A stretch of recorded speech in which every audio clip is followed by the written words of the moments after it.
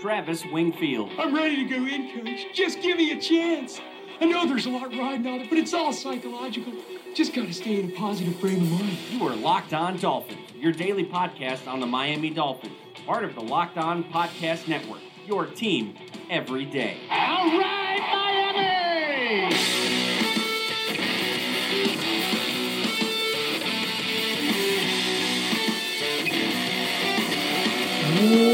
What's up, Dolphins, and welcome into the Tuesday, March the 20th edition of the Locked On Dolphins podcast. I am your host, Travis Wingfield, and I'm here to bring you your daily dose of Miami Dolphins football. And on today's show, we take a deep dive into my favorite prospect in the entire draft, the quote-unquote national champion, All-American, Senior Bowl practice player of the week, Shaquem Griffin. We explore some potential trade-down targets come draft day for the Miami Dolphins, and I give you my picks for the worst free agent signings in team history. But first, before any of that, I have to remind you guys, go ahead and subscribe to the podcast on Apple Podcasts. Leave us a rating and a review. Give me a follow on Twitter at Wingfield NFL. Follow the show at Locked On Fins. And check out the #1 rated blog in the Locked On Network, LockedOnDolphins.com. That Shaquem Griffin piece is up live right now for you guys to go ahead and read. Tons of GIFs and content from different people in the scouting community up there in that piece as well. And of course, last but not least, check out the other Locked On Sports family of podcasts, like the Locked On Heat podcast and Locked On NFL podcast for all the local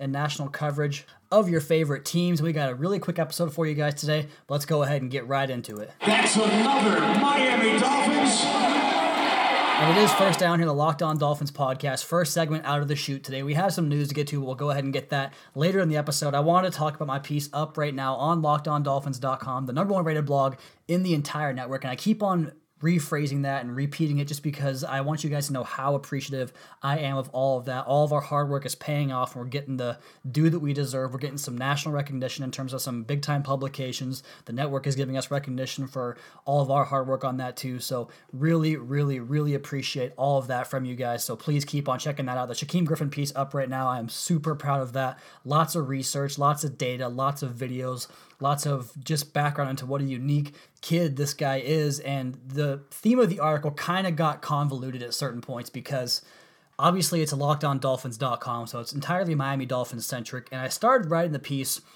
with the intention to fit him into the Dolphins culture and kind of how he would be the final piece of this entire culture rebuild that they're selling the fan base on in terms of getting rid of some of the guys that were malcontents or the guys that wanted money over winning football games. And they're trying to bring in guys that have had great things said about them from previous coaching regimes, previous media members, and the like.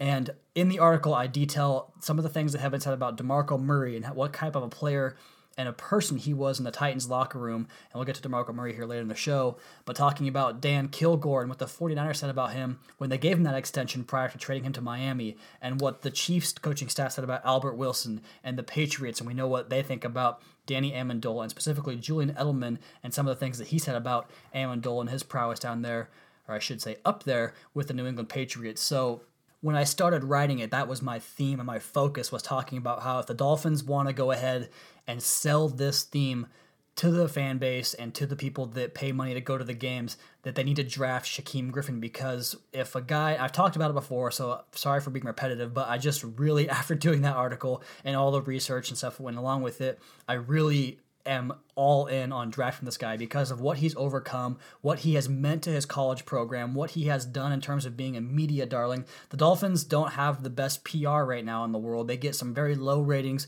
on their primetime games, and while some of that has to do with the fact that they were bad in all those primetime games, it also has to do with the fact that really, from a league standpoint, they really lack star quality. And without Ndamukong Suh and Jarvis Landry, that's only going to be worse. I know that's not a big deal in the grand scheme of things, but this is just an added bonus to adding a guy like Shaquem Griffin. But the focus of the article was talking about the type of stuff that he does for your team and the kind of impact he can have and the reverberation of what he would be for the Miami Dolphins. And you go back to some of the articles I linked in that piece. There's tons and tons of hyperlinks within that article showing you stuff about Shaquem Griffin from his past, both as a collegiate athlete and now as he's a post-collegiate athlete in his rookie start of year that has already begun, because as rookies, these kids' years start once their college season's over. They get ready for the combine, they get ready for the Senior Bowl, they get ready for the draft, and then it's off to rookie mini camps. It's a long, long year for these kids. But in detailing Shaquem Griffin's journey, you learn just what kind of a kid and special person he is. Obviously, we know the odds that he has had to overcome being a one-handed football player. It's insane. It's completely insane what he has already done. I posted up some of his volume stats in that piece, talking about his, I believe it was 18 and a half sacks over the last 2 years as an off-the-ball linebacker. He had 33 and a half tackles for loss. He had 3 picks in his career. He broke up 16 passes, so 19 plays on the ball in coverage. He had 4 forced fumbles, 4 fumble recoveries, over 100 tackles in 2 years. The guy is just a phenom, and he does it with a disadvantage that you wouldn't even notice. And this kind of sounds funny, but you wouldn't even notice it unless you saw it, which obviously you're going to see it. But it just doesn't affect his play. He's just the kind of player that he's going to overcome whatever you put in front of him. And he kind of showed that at the Senior Bowl with some of his moves. He put on some very high-profile guys. So I talk about the fact that his pass rush productivity in terms of hits, hurries, and sacks, his pressure divided by snap counts from a pass rushing situation was the highest in college football. And you can see that on the article, courtesy of Chris Kaufman at CK Parrott, the most referenced person on this podcast other than myself. He has some great numbers he detailed from ProFootballFocus.com, another one of our sponsors. Check them out. Get yourself an account there for PFF today. And just the production that he had in terms of ball production, sacking the quarterback, putting pressure on the quarterback, disrupting the passing game.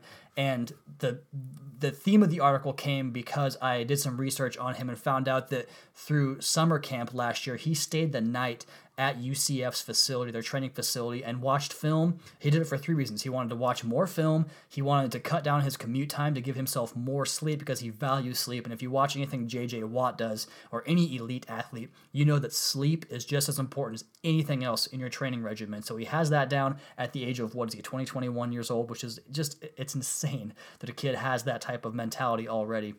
Some of these guys come to work with empty stomachs and they haven't slept for more than 5 or 6 hours. It's just, you'd be surprised how much these guys don't have the professionalism aspect down to their careers yet. So he's got that down. Reason number 2 was to watch more film. And reason number 3 was he wanted to have an impact on the younger guys on the team, on the Central Florida team. So the impact he had in that team, the fact that they were 13-0, wouldn't even have come close to being that if it was not for Shaquem Griffin. So that piece is up on LockedOnDolphins.com. We're going to talk about what it might take to draft him, where he might go in the draft, because Miami might have to acquire another draft pick to make that happen. And we'll talk about that next in the Locked On Dolphins podcast at Wingfield NFL at Locked On Fins. And just before we get into the potential trade down targets the Dolphins could look at come draft day, we got to update you guys on some news here real quick. It sounds like DeMarco Murray did not leave Miami with a contract. He has now had 3 visits, one with the Seattle Seahawks, one with the Detroit Lions, and now the Miami Dolphins. And the Detroit Lions one is the most concerning one to me. Actually, both the Seahawks and Lions, but the Lions signed Frank Gore, one of the strangest signings of the offseason, in my opinion, bringing over the AARP member himself. But Murray is not young in his own right, but the fact that he has left now 3 pretty running back needy teams without a contract makes me think that he might be asking for more money than he's actually worth. We talked about him on the column saying he's a great locker room presence, a great veteran. We talked about it on yesterday's podcast saying he's a guy that gives you the flexibility to run your entire offense without the risk of having a rookie running back in there in game 1 and having to deal with mental hiccups that are going to happen throughout the course of the early part of the season for said rookie running back. So it would be wise for the Dolphins to go ahead and find a veteran running back. I'm sure they still will explore other options if Murray does not work out,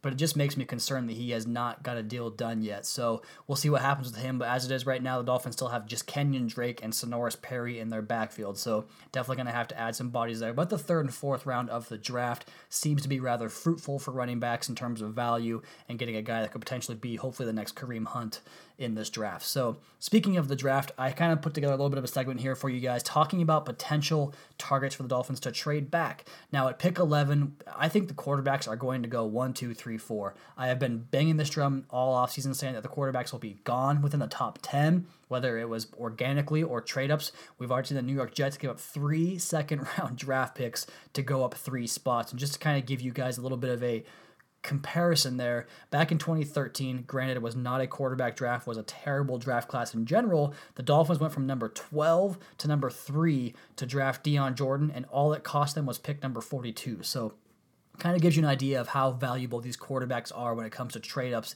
in the draft this year.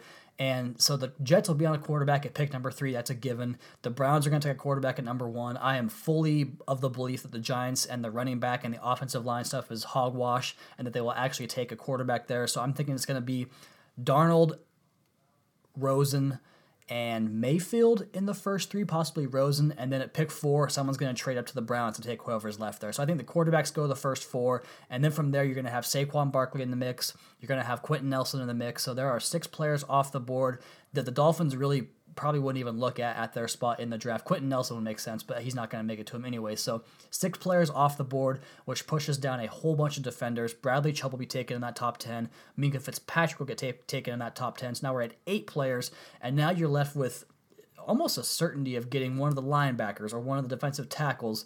And if you do go the route of defensive tackle, and speaking of the linebacker that I want for the Dolphins, obviously going to be later on in the draft, Shaquem Griffin, and not a full-time 100% snap player, obviously, but if you do decide to go linebacker later on, it looks like defensive tackle could be a prime spot there, whether it's Vita Vea or Daron Payne, but it seems like the Dolphins might be able to work themselves back down the draft and still get away with one of those guys. And like I said on the podcast before, Daron Payne seems like the kind of guy they're going to go ahead and target. They favor SEC players. His career got better as he went on. He's athletic. He can disrupt the passing game. A dominant player, Alabama. So I wrote down 3 possible trade targets, and you guys probably aren't going to like this so much just because they're moving back a fair amount in that first round, and I know that seems like you're losing out on a quality or like an elite player and kind of settling for just a quality player there. But I have 3 targets that could possibly want to come up, and the first one is the Dallas Cowboys at pick 19, and I think this is the most realistic one, and the reason for them is because they have 2 big needs that kind of coincide with how the draft board could possibly fall here.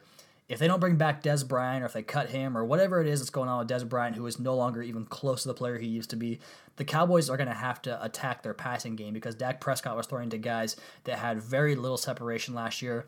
It was very tough for him to find guys down the field. Their offense struggled because of the lack of separation from the receivers, and of course Zeke Elliott not being there didn't help either. But it looks like the Dolphins could have their pick of the litter in terms of wide receivers when they pick at number 11. Calvin Ridley, Cortland Sutton, DJ Moore, whoever it is you want to put in that first spot, first receiver to go off the board. The Dallas Cowboys seem like a team that could want to come up and make that happen for themselves and get themselves the first receiver off the board. And if they don't, maybe it's like a Derwin James or a Minkah Fitzpatrick, who I would hate to pass on. I really don't want to pass on either of those guys. But if the Cowboys come calling and they offer you pick number 50 to go back 8 spots and you can still get your Daron Payne, probably not your Vita Vea, as I tweeted a quote the other day from a scout, and they said, have you guys done much work on Vita Vea? It was a scout that was picking in the 20s, and the scout said, why? To wish him good luck, basically saying he'll be long gone by pick 20. So I don't think Vita Vea will be there. But if you target Daron Payne, you can trade down and recoup a second round draft pick, an additional second round draft pick, and get Daron Payne at 19, so you can go Daron Payne. And the reason I'm pushing this idea for an additional second round pick is because I have told you guys 1,000 times, pick 42 needs to be a tight end. I know that could change based on how the draft board falls. You know, if you get Hayden Hurst and Mike Gesicki in the first round, and Mark Andrews goes early in the second, and Dallas Goedert goes as well, you might have to change that philosophy. But I think you're going to get a good crack at one of those guys at pick 42, and the Dolphins need a tight end probably above all else, and that's a great spot to be to pick a tight end right there. So I really want to get an additional second round pick because you guys are going to think this is crazy, but I don't want any part of waiting around on Shaquem Griffin. I want him on this football team, and I'm going to take him higher than I should just because I think he's going to have a great impact both on the field and in the building. So I'm trying to accumulate I keep saying this, an additional second-round draft pick, another second-round draft pick to go ahead and make that happen because I think that the Seahawks in round 2 are likely to pounce on Shaquem Griffin, if not round 2, round 3. They are the only team that hosted him at this.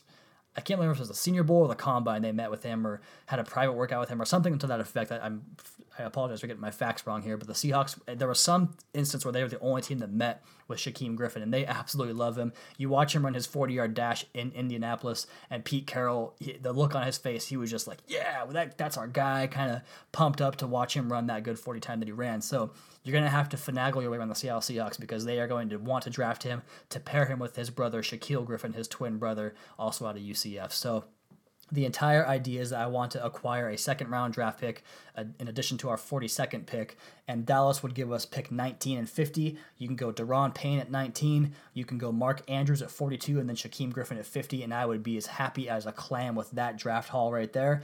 A couple other teams I wrote down for a possible trade down, the Carolina Panthers at 24, and that's going back a little further. So if they gave us pick 24 and pick 55, might have to ask for a little bit more compensation there from the Carolina Panthers.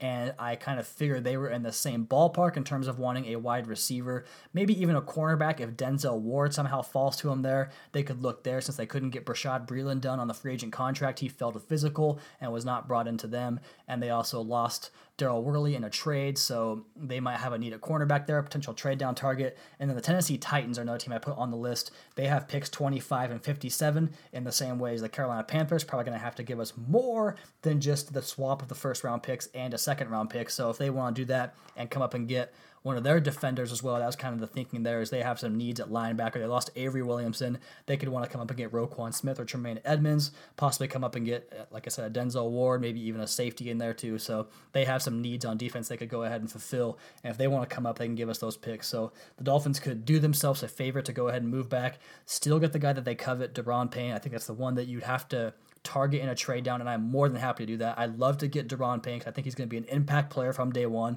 going to have a great career, rushing the passer from the interior, hopefully ending Tom Brady's career sooner rather than later in terms of beating him up and getting him out of the league, and also getting yourself a stud pass rushing linebacker, which I think is going to be Shaq Griffin's role in the NFL, going to be a fantastic pass rusher and possibly even a cover guy too. I talked about his ball skills, 19 plays on the football in his career at UCF there. And then also in the second round, getting that tight end. So you get your starting defensive tackle, a starting tight end, and a pass rushing / coverage nickel linebacker that could be an absolute beast in the NFL and change the temperature in your building. So we got a little bit more on the podcast here to get to, guys, including my 3 worst free agents in team history. And I just thought of something I wanted to go ahead and add to the podcast. A little note, speaking of Tom Brady, that I heard on the Albert Breer podcast today in my car on the way to work. So we'll talk about that on the Locked On Dolphins podcast at Linkfield NFL at Locked On Fins.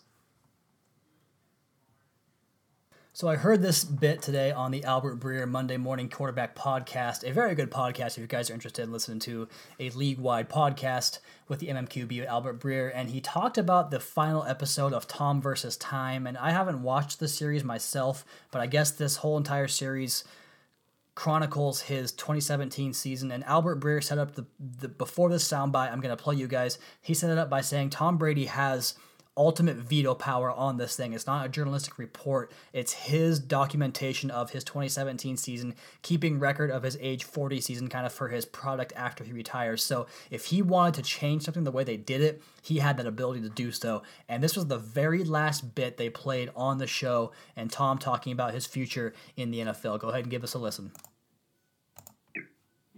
These last 2 years have been very challenging for him in so many ways. And I think he just want, he tells me, I love it so much and I just want to go to work and feel appreciated and have fun. It's a big commitment. Sitting here, laying here 3 days after the year, getting my Achilles worked on my thumb. And you go, what are we doing this for? What are we doing this for? Who are we doing this for? Why are we doing this? You got to have answers to those questions. And they have to be with a lot of conviction. When you lose your conviction, then you probably should be doing something else. And that's how he ended it. When you lose your conviction, you probably should be doing something else. Does he still have that conviction to play? I think it's probably just him setting himself up for a future like, I didn't want to play, but here I am back in the Super Bowl again. But you never know. It sounds like he might be finally, for the first time in his career, questioning his existence in the NFL with the New England Patriots and the fact that he might not be enjoying his time with Bill Belichick anymore. The whole appreciation thing he mentioned. Bill Belichick is known as one of those old school kind of guys that doesn't really heap praise on his team, his players a whole lot. So, man, if Brady's losing that drive and that determination to be great and that desire to play for the Patriots, That sure would be fun for us, wouldn't it? And I said this podcast was going to be short, but we're running a little bit long here. We're going to go ahead and get into my 3 worst free agent signings of all time. And remember, this is unrestricted free agent since 1992. And why don't we go ahead and make this a little bit fun and give us some theme music to get you guys here on the podcast. So the number 3 worst free agent signing of all time in Miami Dolphins history, cornerback Richard Marshall was brought in in 2012. I think it was the Carolina Panthers who came over from, signed a 3-year contract for $16 million, $6 million guaranteed. He only played in 4 games and had 17 tackles. He did have a pick, but his season ended with a back injury, and he never played for the Dolphins again. So he's number 3 on the worst all-time list. Number 2 is center Jake Grove.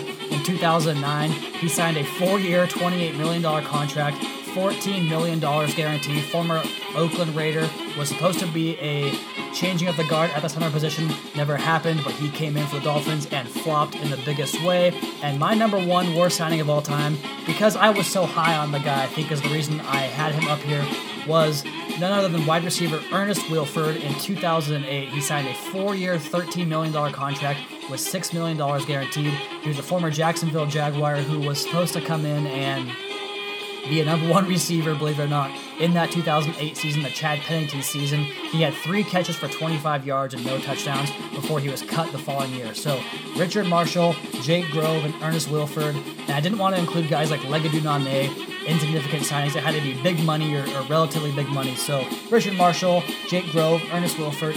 Honorable mention goes to Jabril Wilson and Reggie Torborg, the linebacker and safety, respectively. So those are your worst free agent signings in Miami Dolphins history, set to the Benny Hill theme. And that is a great spot to end the podcast. That'll do it for tonight's podcast, guys. Be sure to subscribe to the show on Apple Podcasts. Leave us a rating and a review. And check out the other Locked On Sports family of podcasts for all your local and national coverage of your favorite teams. Give me a follow on Twitter at Wingfield NFL. Follow the show at Locked On Fins. And follow our flagship show at Locked On NFL on Twitter as well as Facebook. And check out the number 1 rated blog in the Locked On Network, LockedOnDolphins.com. We're going to be back tomorrow with Bleacher Report's Ian Wharton for another edition of Locked On Dolphins podcast, your daily dose for Miami Dolphins football.